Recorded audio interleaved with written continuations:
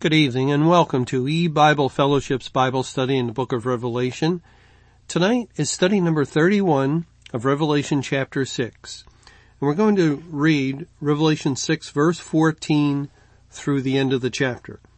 And the heaven departed as a scroll when it is rolled together, and every mountain and island were moved out of their places. And the kings of the earth and the great men and the rich men and the chief captains and the mighty men and every bondman and every free man hid themselves in the dens and in the rocks of the mountains, and said to the mountains and rocks, Fall on us and hide us from the face of him that sitteth on the throne, and from the wrath of the Lamb. For the great day of his wrath is come, and who shall be able to stand?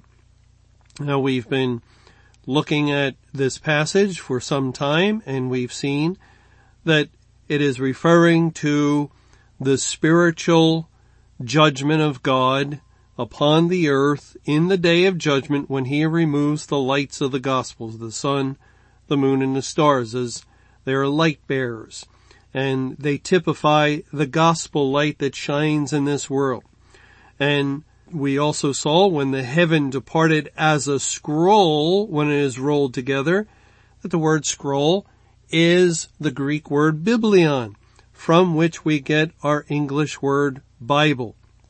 And it is exactly as it sounds. God opened the Bible, and the Bible, his word, established the spiritual heavens. Then came time at the end, once he concluded his salvation program, that he closes the Bible, and the Bible ceases to give forth its light. And that is the picture that God is giving us. But now we want to move on and look at the rest of this language. And verse 14, in the second half of the verse, says, And every mountain and island were moved out of their places. And some people think that this is literally speaking of events that will take place on Judgment Day. That is, they literally think that God is going to move the mountains and the islands on the day of judgment. And yet that doesn't make sense even in the context of these verses, because if God were moving the mountains, then they would be the most dangerous place to be, the most unstable place to be. And yet he goes on to tell us of the kings of the earth and the great men and so on, and every free man hid themselves in the dens and in the rocks of the mountains. They were trying to find refuge, trying to find safety in the mountains themselves. And, of course, people wouldn't have time to flee to mountains for them to literally hide them. And why would you go to mountains if the mountains were being moved out of their places? No, that doesn't make any sense at all. It's only once we understand this language spiritually that we begin to see what God is saying here. And of course, the spiritual meaning would continue along the same lines as the previous verses. Well, what does it mean then that every mountain and island were moved out of their places? I don't know if we can know this completely as far as everything that God has in view here, but we can know some things about this. For instance, mountains oftentimes represent kingdoms in the Bible. Some mountains represent the kingdom of God. Mount Sinai, for instance. God also refers to Mount Zion, referring to the body of his people. Other mountains represent the kingdom of Satan. Now let's take a look at the word mountain or mountains in the Bible, and we'll see how God uses it. And then we'll come back to this verse, and we'll have a better understanding, at least, of what the Lord is telling us. Let's first go to the Old Testament book of Exodus chapter 19, And Moses is in the Mount Sinai, and he is receiving the law of God, the Ten Commandments. And it says in verse 18 of Exodus 19, "And Mount Sinai was altogether on a smoke, because Jehovah descended upon it in fire, and the smoke thereof ascended as the smoke of a furnace, and the whole mount quaked greatly." And then following this, Moses, who received the law at Mount Sinai, will deliver the Ten Commandments to Israel. In Exodus 20, in verse 1, "And God spake all these words, saying, I am Jehovah thy God, which have brought thee out of the land of Egypt, out of the house of bondage. Thou shalt have no other gods before me. Thou shalt not make unto thee any graven image or any likeness of anything that is in heaven above, or that is in the earth beneath, or that is in the water under the earth. Thou shalt not bow down thyself to them, nor serve them. For I, Jehovah thy God, am a jealous God, visiting the iniquity of the fathers upon the children, unto the third and fourth generation of them that hate me." And then the Ten Commandments continue on, and we read in verse 18 of Exodus 20, "And all the people saw the thunderings and the lightnings, and the noise of the trumpet, and the mountains smoking. And when the people saw it, they removed and stood afar off." And the Word of God, as the Ten Commandments, really represent the complete Word of God. The number 10 in the Bible typifies completeness. God gave 10 commandments to typify and figure the Bible, which is the complete law of God. And the 10 commandments were given on Mount Sinai, and so the commandments, the law of God, the Word of God, the Bible identifies with a mountain. And therefore the kingdom of God identifies with a mountain. You know, this is why, for instance, God commanded in Matthew chapter 24, during the time of the Great Tribulation, in verse 15, it says, "When ye therefore shall see the abomination of desolation spoken of by Daniel the prophet stand in the holy place, whoso readeth, let him understand. Then let them which be in Judea flee into the mountains." Now we have learned over the last several years that the abomination of desolation is a type of Satan. And of course, his standing in the holy place means that Satan is in the churches and congregations. Here he's called the abomination of desolation, but in 2 Thessalonians chapter 2, he's called the man of sin who takes his seat in the temple. And they're both synonymous pictures that God is using of Satan once he's loosed and he overcomes the churches and congregations and begins to rule within them. And at that point, the Lord commissions his people or commands his people to flee Judea. Judea would represent the churches, and to flee into the mountains. Now, of course, no one thinks that God literally means flee to the mountains. We have mountains in Pennsylvania, and you can be sure that God did not mean for his people who live in Pennsylvania to come out of their churches and go to the mountains. No, it had nothing to do with literal mountains. We need to be constantly reminded that the Bible is a spiritual book, that Christ spoke in parables, and we must look for the deeper spiritual meaning. And the mountains, well, they relate to the mountain of God, to the place where God's Word is found, to the kingdom of heaven, the kingdom of God. And when God commanded, come out of the church and flee to the mountains, he meant flee to my Word, which is completely identified with my kingdom, with the kingdom of God. In Psalm 125, and the first couple of verses, it says, "They that trust in Jehovah shall be as Mount Zion, which cannot be removed, but abideth forever. As the mountains are round about Jerusalem, so Jehovah is round about his people from henceforth even forever."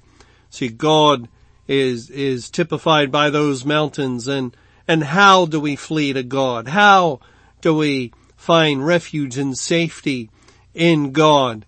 Well, only through the Bible, only through the Word of God. And that's exactly what the Lord's people did. They came out of the churches and they found fellowship with God through His Word, the Bible, and they gathered thereby on the mountains of Israel. And that's another figure that the Lord uses in Ezekiel. In Ezekiel chapter 34, as he is finding fault with the shepherds of Israel who are not properly feeding the flock, but rather feeding themselves of the flock. Finally, God determines to end their service. In Ezekiel 34 verses 9 and 10, "Therefore, O ye shepherds, hear the word of Jehovah. Thus saith the Lord Jehovah, Behold, I am against the shepherds, and I will require my flock at their hand, and cause them to cease from feeding the flock. Neither shall the shepherds feed themselves any more. For I will deliver my flock from their mouth, that they may not be meat for them." And in effect, God just ended the church age, is basically what those verses are stating.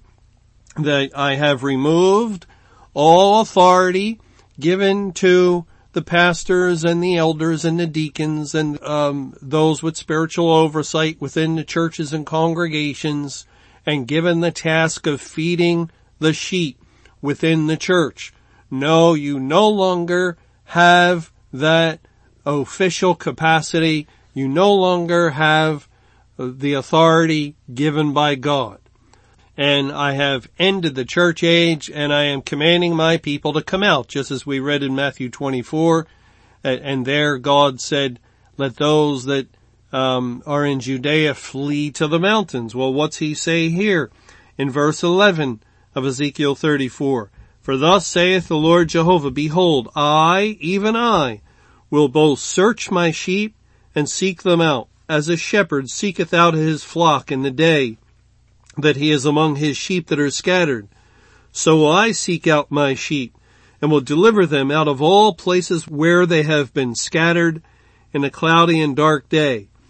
And I will bring them out from the people, and gather them from the countries, and will bring them to their own land, and feed them upon the mountains of Israel by the rivers, and in all the inhabited places of the country. I will feed them in a good pasture, and upon the high mountains of Israel shall their fold be. There shall they lie in a good fold, and in a fat pasture shall they feed upon the mountains of Israel. I will feed my flock, and I will cause them to lie down, saith the Lord Jehovah." Now, God is indicating that his people will come out of the churches.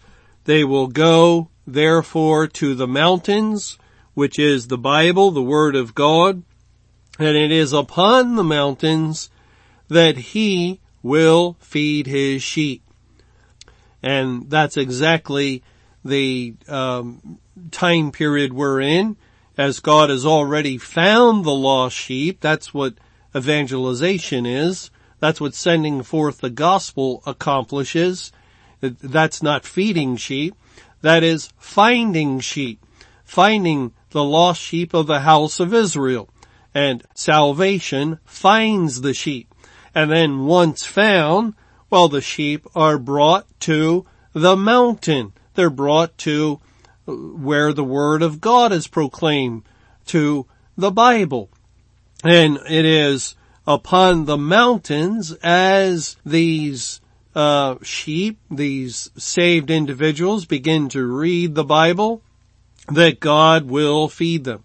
And God tells us that He uses people, He uses others to teach, because He cannot break the barrier of the supernatural since the Bible was completed.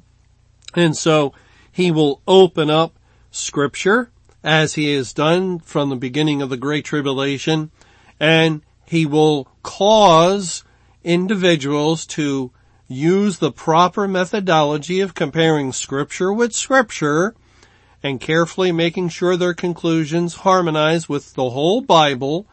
And then as a result, the Holy Ghost teacheth, and that is how God feeds His sheep. He does it through that methodology. And yet He is indicating that the sheep are fed upon the mountains of Israel, the mountain representing the kingdom of God. And, there is God's kingdom, and then there is Satan's kingdom. And we see this with a pretty stark contrast in a historical picture in the book of 1 Samuel.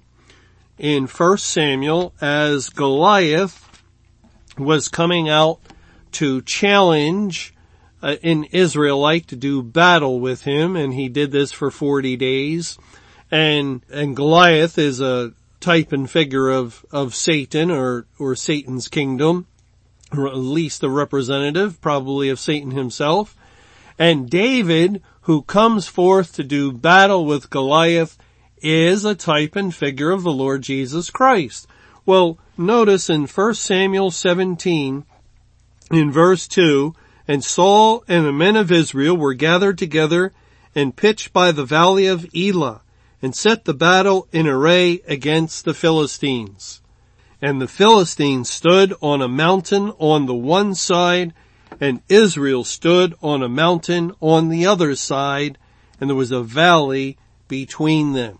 And that is a good illustration of the kingdom of God, the kingdom of God's dear Son, and the kingdom of darkness, the kingdom of Satan, each on a mountain, and the battle takes place in the valley below. And so we can see that Satan also has a kingdom, as he won the victory over mankind in the Garden of Eden, and man became subject to him, and he therefore became a ruler. He's the prince of the power of the air. He's typified by the king of Babylon, and he is the ruler of the unsaved people of the world. And it is often through his workings that false gods and false religions are developed. And we find, for instance, in the book of Jeremiah, in Jeremiah 3, in verse 6, Jehovah said also unto me in the days of Josiah the king, Hast thou seen that which backsliding Israel hath done? She has gone up upon every high mountain and under every green tree, and there has played the harlot. Idolatry often took place upon the mountains and the high hills of Israel, is where they would set up their high places, and these were places of idolatrous worship, and therefore places where Satan would receive worship. And speaking of that, when Satan was set up as the man of sin within the churches and the congregations, he is said in Isaiah chapter 14 to have been exalted to a very lofty place. And let me read from Isaiah 14 beginning in verse 12. And there it says, How art thou fallen from heaven, O Lucifer, son of the morning? How art thou cut down to the ground, which didst weaken the nations? For thou hast said in thine heart, I will ascend into heaven. I will exalt my throne above the stars of God.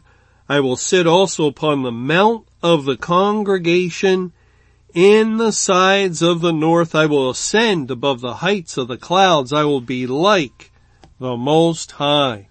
And Satan had opportunity to proclaim this when he took his seat as the man of sin. He took his seat in the temple, and that is where God's people were traditionally found. Historically, they were there for almost 2,000 years. And now he had ascended and taken the throne. He was ruling as the man of sin, and he is the one typified as the king of Babylon, who takes Judah, who destroys Jerusalem, who is the victor. He is the winner during the period of the Great Tribulation over the churches and congregations. And so he is sitting upon the Mount of the congregation, the Mount of God, the corporate outward representation of the kingdom of God on earth is the Mount of the congregation. And there Satan was seated as king, reigning over the churches and congregations of the world. And so we see how the mountain can typify Satan and his rule. Let's just go also to Revelation chapter 17, and we'll read of the beast, and the beast is the name God gave to Satan as he ruled during the time of the Great Tribulation. And it says in verse 8, the beast that thou sawest was and is not, and shall ascend out of the bottomless pit and go into perdition. And they that dwell on the earth shall wonder, whose names were not written in the book of life from the foundation of the world, when they behold the beast that was and is not and yet is. And here is the mind which has wisdom. The 7 heads are 7 mountains on which the woman sitteth. And there are 7 kings. 5 are fallen, and 1 is, and the other is not yet come. And when he cometh, he must continue a short space. And the beast that was and is not, even he is the 8th and is of the 7, and goeth into perdition. And then it continues, but here we find that the beast had 7 heads and 10 horns. And if you remember in Revelation 13, in verse 1, and I stood upon the sand of the sea and saw a beast rise up out of the sea, having 7 heads and 10 horns, and upon his horns 10 crowns, and upon his heads the name of blasphemy. And here God says that the 7 heads are 7 mountains, and there are 7 kings, because it is picturing 7 periods of rule of Satan as king over the earth, and then finally at the end over the complete church, the corporate church, as that has been given to him to rule, and God did that in order to bring judgment on the churches and congregations. But 7 mountains typify the rule of Satan throughout the history of this world. And notice in verse 10 of Revelation 17, 5 are fallen and 1 is. And so the 5 that fell would identify with the period of time from the fall of sin back in the Garden of Eden all the way up until the cross.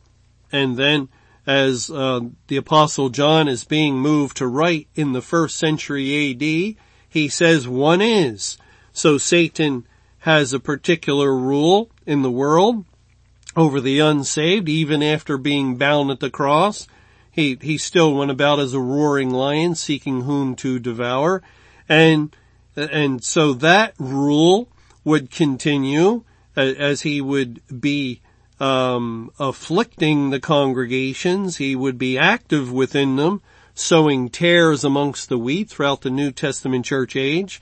Yet he would not rule until the end, the little season. And that's why it says in the other, and that would be the 7th head, or the seventh king, and therefore the seventh kingdom. The other is not yet come, and when he cometh, he must continue a short space. And that short space is the little season of time, 23 years of the Great Tribulation. It was given unto him to continue 42 months, we read in Revelation 13. And that is a figure also representing the complete period of Great Tribulation, the last kingdom, the last rule of Satan. And then he will be put down, and his kingdom will be put down. He will be conquered. And, it's interesting when we read the flood account back in the book of Genesis, in Genesis chapter 7, as God brought the flood on the 17th day of the second month and caused it to rain for 40 days and 40 nights, and we see the similarities to our present time, as May 21, 2011 had the underlying Hebrew calendar date of 2/17.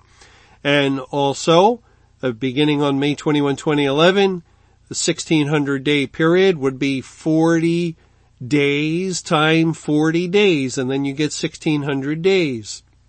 And so God has the 40 days of rain, and he doubles it in a sense by saying 40 days and 40 nights.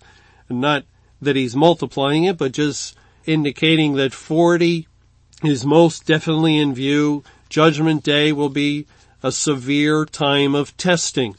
But also we read in Genesis 7, in verse 17, and the flood was 40 days upon the earth, and the waters increased and bare up the ark, and it was lift up above the earth. And the waters prevailed and were increased greatly upon the earth. And the ark went upon the face of the waters, and the waters prevailed exceedingly upon the earth. And all the high hills that were under the whole heaven were covered. 15 cubits upward did the waters prevail, and the mountains were covered.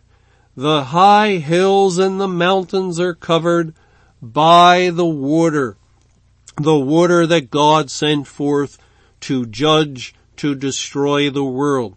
And as we relate the flood, as it is a type and figure of Judgment Day, to our time, we understand the waters to represent the Word of God that is bringing the judgment upon all the unsaved inhabitants of the earth.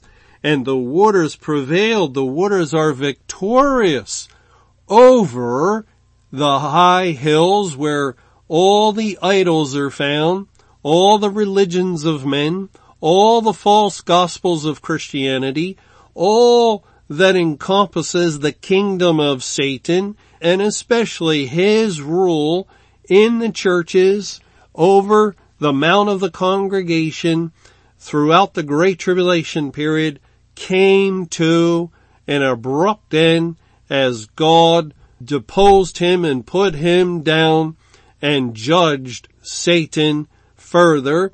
And now we're living in a time when the mountains are moved out of their place.